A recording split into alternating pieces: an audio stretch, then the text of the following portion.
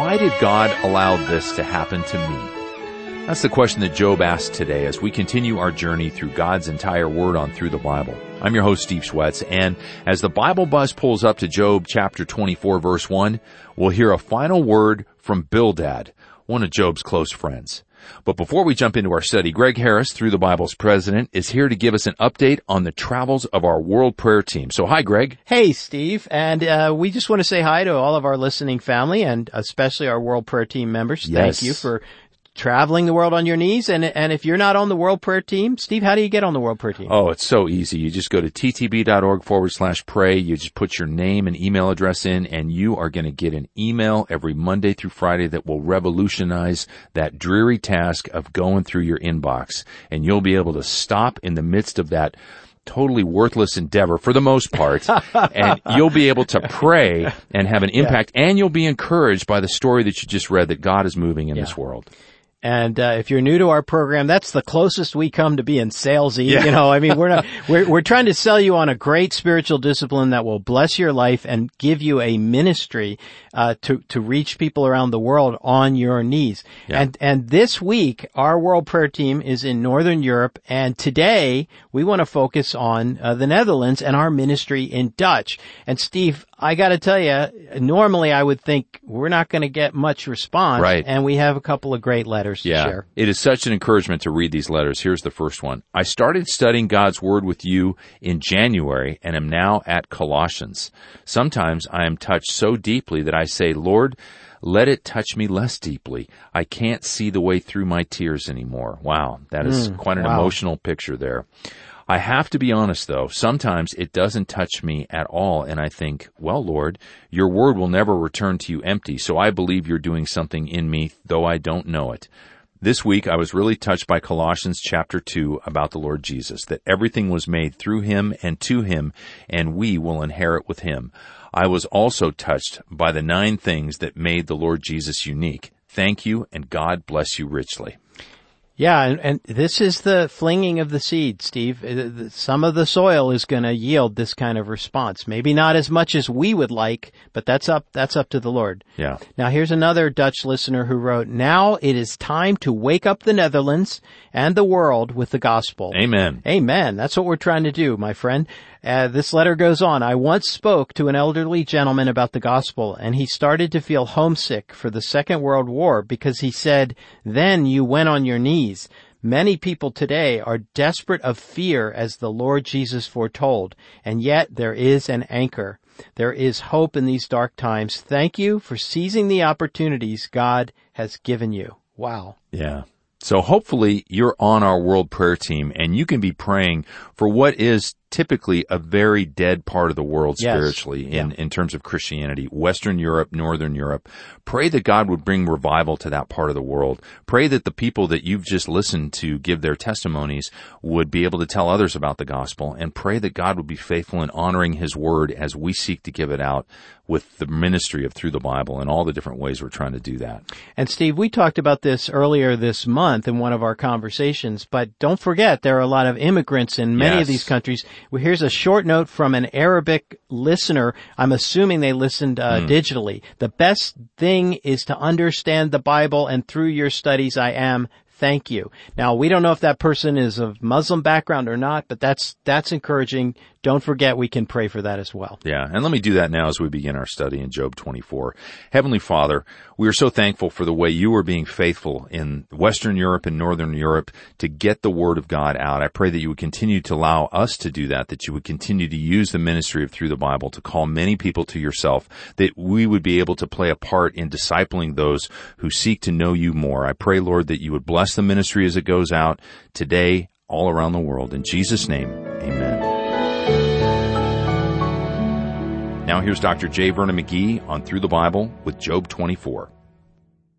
Now as we come to the 24th chapter of Job, friends, we see Job's answer that he's giving here to Eliphaz, and he has already, in the 23rd chapter, expressed a desire to find God, because the invitation that Eliphaz gave him was, acquaint now thyself with him. Now, Job knows him as Redeemer. He calls him that. but he doesn't understand what's happening to him. And he needs the comfort and the help and the light from heaven. And that hasn't been forthcoming from his friends. Now, Eliphaz also did something else that was quite terrible, I think. He picked up the gossip, because this old natural heart of man, they conceive all kinds of things when they don't know the facts. And they knew Job was suffering, and that apparently God was punishing him, and it was some secret sin. And that was pretty much the understanding. Now, Eliphaz makes a stab at the trouble of Job, and he begins to try to ferret out the thing, that secret sin that he thinks is in his life. And so we find now Job turns to that, by the way, before he finishes answering him, and it causes him actually to become more defensive. In fact, it raises another question with him, and the question is this: why is God so exacting with me? And he apparently condones the actions of others that are really sinners, and it's out in the open that they are sinners. And so he begins to deal with that in the 24th chapter. Listen to him. He says, "Why, seeing times are not hidden from the Almighty, do they that know him not see his days? Some remove the landmarks." Now, they're dishonest. They remove landmarks. They violently take away flocks. They steal and feed thereof. They drive away the ass of the fatherless. They take the widow's ox for a pledge. They're dishonest in their dealings, and they take advantage of others, of their need. They turn the needy out of the way. The poor of the earth hide themselves together. And he says, they reap every one his corn in the field, and they gather the vintage of the wicked. Why, he says the corn crop of the wicked makes as many bushels to the acre as it does of the righteous. And Job says, why does that happen? He says they've committed murder, they've robbed, they've committed adultery, yet this whole evil brood, they actually are permitted to go down to the grave just like others. That's what he's saying in this chapter. And it's just like snow that's melted by the drought and the heat. They just disappear like the others. And that's not all, he says. Not only are they immune from justice in this life, he says they're actually favored. Because look at his condition. And poor Job is sick in this condition. He looks over at the wicked, and he's getting along nicely. And he says, I just don't understand this. Now, this is the whole thought that we have here in chapter 24. And in other words, instead of helping Job, they've given him another cause for complaint and also of defending himself. He says, I want to know why I'm ferreted out and I'm treated like this. And I suppose that as a minister, when I was pastor, I've heard this. I'm almost willing to say 1,000 times. And you know what the question is? Always. Why does God let this happen to me? And that's what Job is saying here. Why is God letting this happen to me? And what is the premise? The premise is, well, I'm such a nice, fine fella. That crowd over there are wicked. Oh, my friends, today, that is the question that comes into the minds of many. You see, Job doesn't understand God, and we're going to find out he doesn't understand himself either. And yet he has a great faith in God with the limited knowledge that he has. Now we're going to have the final word from Bildad. That is from the three friends. And fortunately, it's very brief. And I think that light's beginning to dawn on Bildad, and the light is simply this. And you'll note it in this discourse. He says to himself, he's very thoughtful now, and he was that kind of a man. He's an intelligent man. He says, if Job is guilty, why doesn't he break under all of this bombardment of argument that we've given to him? He's still maintained his integrity. He stood up against it. Now, if down underneath, if there had been some rotten spot, if there had been a rotten apple in the barrel, why hasn't it come out in all of this? And this man, of course, goes back to the very basic philosophy of his life, and that is, he's a traditionalist. When I was young, we've been doing it this way for 1,000 years, so why do we want to change it? And that God follows certain laws. That is, he's the scientist who pours it in the test tube and says, see, that's what happens every time. He says, look here under the microscope. This is a law, and you can't change it. And the law of God is he'll punish sinners. But why doesn't Job break under this if he's the guilty sinner?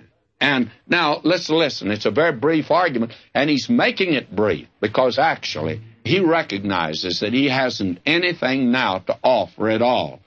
And you sometimes wish that some folk today, I feel like that there's certain men, both theologians and scientists today, that speak so learnedly about the creation of the earth and what God did under certain circumstances and what God must do. And this is the way it must have been 2 billion years ago.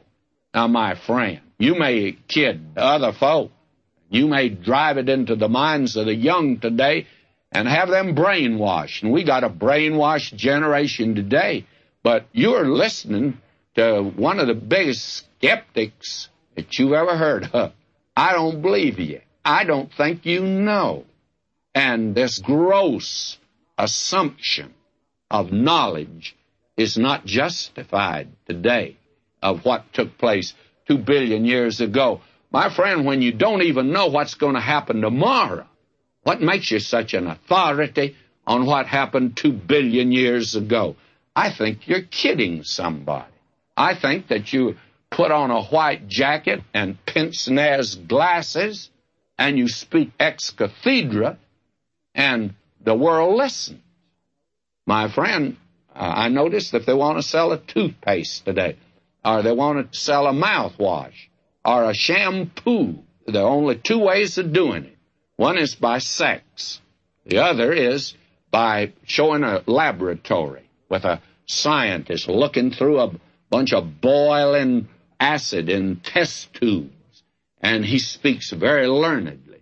And everybody says that must be true because he's got on that white coat.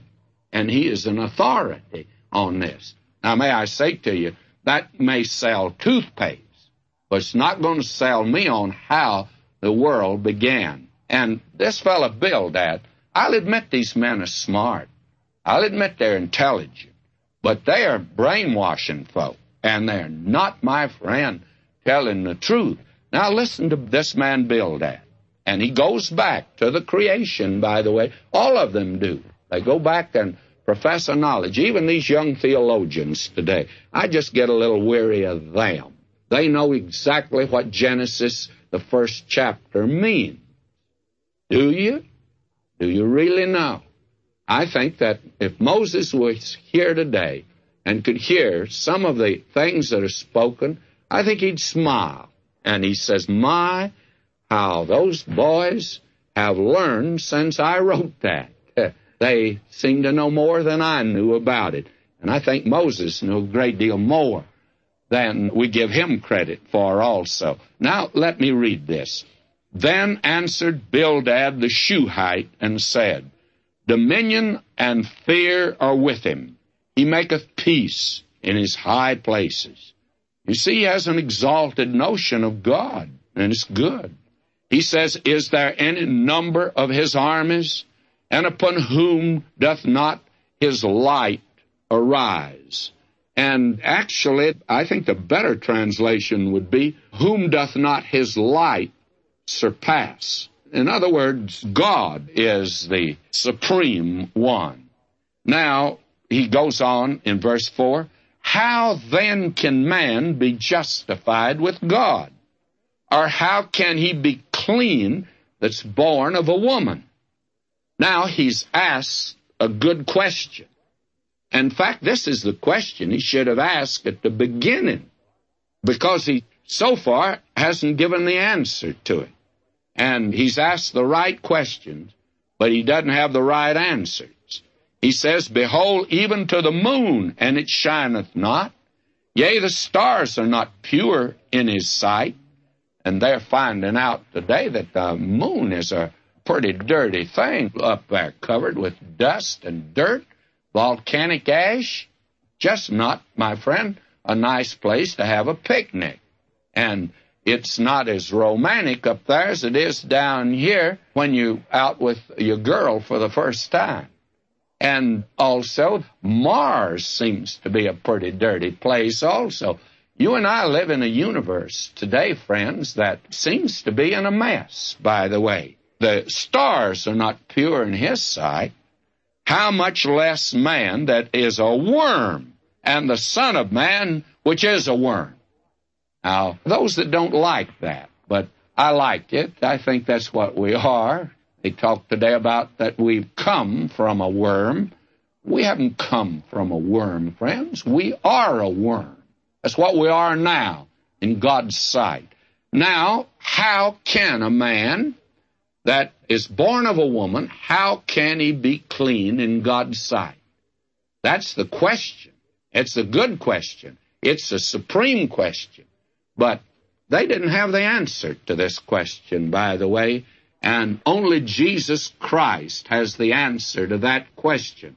I see this little sign up quite a bit today, and that is this: Jesus is the answer. Personally, I resent seeing that, because my point is, what's the question? Now, if your question is, how can a man be clean in God's sight, then Jesus is the answer to that. But if your question is, how can I get a ticket to the Rose Bowl game, he's not the answer to that question. I really don't think he's the answer to that question. But if you want to know how a man that's born of a woman, a man that's unclean, that David had to say, in sin did my mother conceive me, how am I going to be clean in God's sight? Now, Job, he begins to hit the nail on the head with him. But Job answered and said, this is chapter 26, verse 2, How hast thou helped him that is without power? You didn't have the answer, Bildad, and you didn't have the answer, Eliphaz, and you didn't have the answer, Zophar. You had a lot of talk, but no answers. How savest thou the arm that hath no strength? In other words, Job is saying this: if you cannot answer that question, you can't help me. You've got to be able to answer that question. And in view of the fact that they can't answer that question, then what they've said has been good, but it's of no direct meaning, nor does it communicate anything to this man Job at all. And what he's saying here, again, the better translation, for whom hast thou uttered words? You've been talking a whole lot, but you haven't said anything. And whose spirit came from thee? Who do you think they are? Now listen to him. How hast thou counseled him that hath no wisdom? And how hast thou plentifully declared the thing as it is? You came up finally with the right question, but you never did come up with the right answer. And now Job launches in on this, and when he does, he begins to lay his soul bare. Now we're beginning to see the problem with this man here. We'll get to that, of course, next time. But now let's move, because Job has he has a lot to say through here, and some of it is great, by the way. Now, he moves into this area of the creation of God, and this is something that's tremendous. Let's just listen to it. He says here, verse 5, Dead things are formed from under the waters, and the inhabitants thereof. Hell is naked before him, and destruction hath no covering. He stretcheth out the north over the empty place, and hangeth the earth upon nothing. Now, there's been so much made of the fact that he stretcheth out the north over the empty place, and they attempt to point today, or did, that there's a void there in the north, no stars in a certain place. But that's before they got these very powerful telescopes, and especially the radio telescopes. My friend, you couldn't point a telescope in any direction, apparently, in God's universe, but what you didn't find it filled with stars. That is, there are other universes out there. So what he's saying is this, that God can reach out in space and he just covers it. He can cover the empty place, and he picks out the north here, and he just makes space. Now, space is a creation of God. The Bible teaches that, by the way. In other words, here is a star. God created it. And billions of light years over yonder is another star. Now, God created it. But what about that space between so they don't rub together or run together like cars do on our freeways today? How are you going to keep them apart? Well, God put space between. Now, what is space? Somebody says that's nothing. It is something. I don't know what it is, but it's something, and God created it to hold these apart. It's sort of like the lubricant that he uses to keep them apart. Paul makes that clear. He says, I'm persuaded, neither death nor life, angels, principalities, powers, things present, that's time, things to come, that's the future, nor height nor depth. Now, height and depth is space, nor any other created thing. So he created space. And my friend, that's something for you to turn over in your mind. What is space? Now, they've spent a long time going out to the moon, but what's all this between here and the moon? Don't tell me it's nothing, because it isn't nothing. It's something. What is it? I don't know. I'm no authority on that. I just know it's created, and it's out there. Now he says, and he hangeth the earth upon nothing. Now, who in the world told Job that? And remember, we're back yonder in the days of, not of the antediluvians, I don't think, but at the time of the patriarchs at least. And here's a man that knows that this earth is hanging out in space. And even all of the mythologies, even when you come to Greek mythology, they had some weird ideas. You remember the picture that they had that the earth rested upon Atlas, and Atlas stood on an elephant, and an elephant stood on 4 turtles. But they forgot to tell us what the turtles stood on, by the way. Apparently, you've got to have something down there below the turtles, but they didn't come up with anything. That's sort of like evolution. You just keep pushing it back far enough, and you get it down in some swamp, and it becomes a little bit of dirt and filth or something, and then you solved it. But the only thing is, where in the world did the swamp come from? Where did the little thing that started it come from? You've got to have somebody winding the thing up, my friend, to get the thing started. So that here is a man that is saying that he hangeth the earth upon nothing. And there's no foundation in under it. And you just wonder what's holding it up.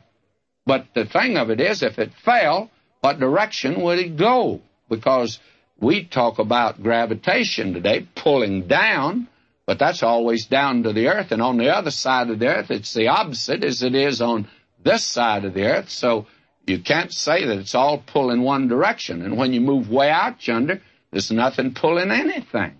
So where is down and where is up? And is that the reason that the earth hangs out there in space?